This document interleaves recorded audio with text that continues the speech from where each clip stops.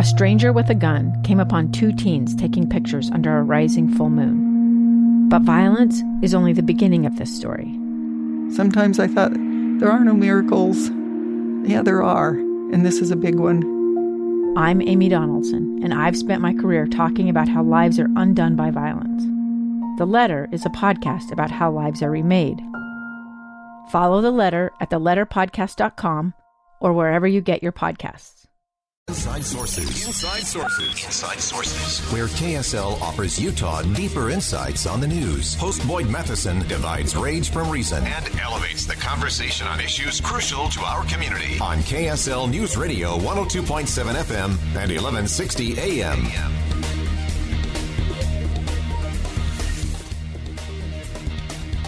Be Ready, Utah.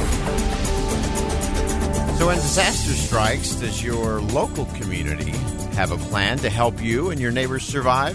KSL is partnering on emergency preparedness with Be Ready Utah to bring you this information. Really pleased to have Michael Smalden, who's the Executive Director of the Northern Utah and Southwest Wyoming chapter of the American Red Cross, to help us break all of that down. Michael, thanks for joining us on a Friday. No, thanks for having me. So as we look at this from a community standpoint, what is it that we should be looking to or looking for as it relates to whether it's a community-based a community-based organization, a neighborhood organization, or even our businesses? What are some of the things we should be thinking about when it comes to emergency preparedness? Yeah, that's a great question. I think it always starts with the individual. So when you're working your community-based plans and working with organizations like CERT and with the American Red Cross, you always want to make sure that you and your family are prepared first. So when an emergency strikes, you don't want to add to the problem and the issue.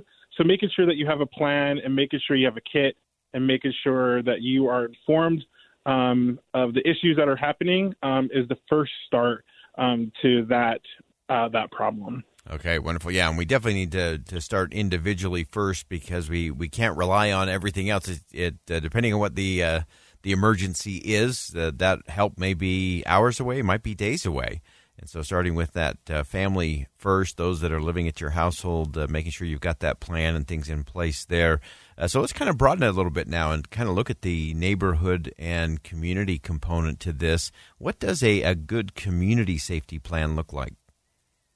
Yeah, that's working with your neighbors. And, first it's getting to know your neighbors and recognizing, their, day-to-day, right? But working with your neighbors to create a plan on if the neighborhood had to evacuate, where is a good meeting point for everyone to go?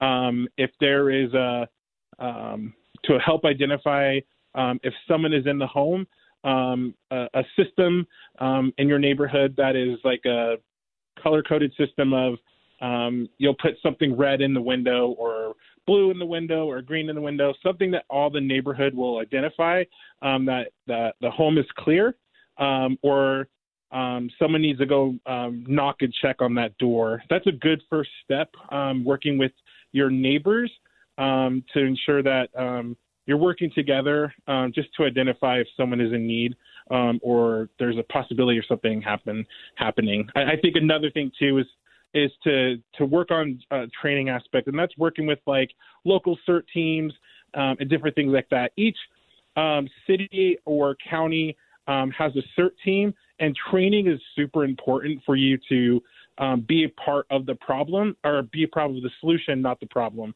So going with a local CERT team or here with the American Red Cross and getting valuable training is always great to help your community be more prepared. But when a disaster strikes, the steps to go and the things to do next instead of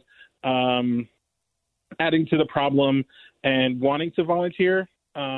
We always run into problems with event-based volunteers, and they're great and they're needed, but a prepared volunteer is so much better. It can help us move us to the recovery effort after a disaster. That's such an important component that you talk about. This we do have in the middle of the crisis volunteers, and yes, you need all of those kinds of people, but often that can end up slowing things down and getting in the way of kind of what the plan really is. And so let's look at that on a couple of levels, Michael. First, if you're in a neighborhood or a community that doesn't have any kind of plan, what's a good place to start? I mean, how do you decide who's going to be in charge, who's going to lead out on a certain component, and then how do you make sure you have that plan so that when the crisis does come, you actually know what to do? You kind of have that muscle memory in place so everybody can react and do what needs to be done.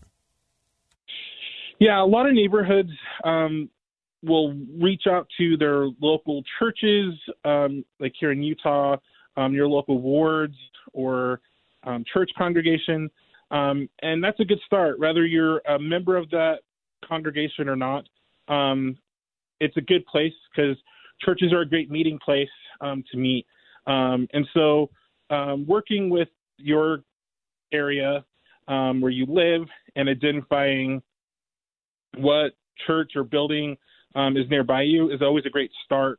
And then it's anyone who wants to take initiative, right? It's usually the one who is speaking of these things and wants to continue making a community plan in their neighborhood. Is usually the one who the neighborhood will look to as that leader, as they are the one who's taking initiative. So if you're thinking about this and like with your family, like how are we going to be prepared and how are we going to, what happens with the neighborhood if there's a flood or an earthquake or things like that? It's usually a great place for you to start looking at those different items and having those conversations with your neighbors and saying, hey, we should meet at this church or this building or this area if there's a disaster, just so that all of our families are accounted for. And then we could start working with local emergency management and first responders to see how we can better work to ensure that everyone is safe and then add to the recovery process kind of moving forward in our community. Fantastic. Michael Spaulding's the Executive Director of the Northern Utah and Southwest Wyoming chapter of the American Red Cross. Michael, thanks for joining us today. Vital information. Yeah, thank you. You've been listening to KSL Emergency Preparedness Series, Be Ready Utah. If you have questions about emergency preparedness and you're not sure where to start, find the answers at beready.utah.gov. We'll step aside for one last commercial break. When we come back, some final thoughts as we roll into the 4th of July weekend. Some interesting insights on where we are as a country, and more importantly, why in the world should we have hope about what comes next? Stay with us.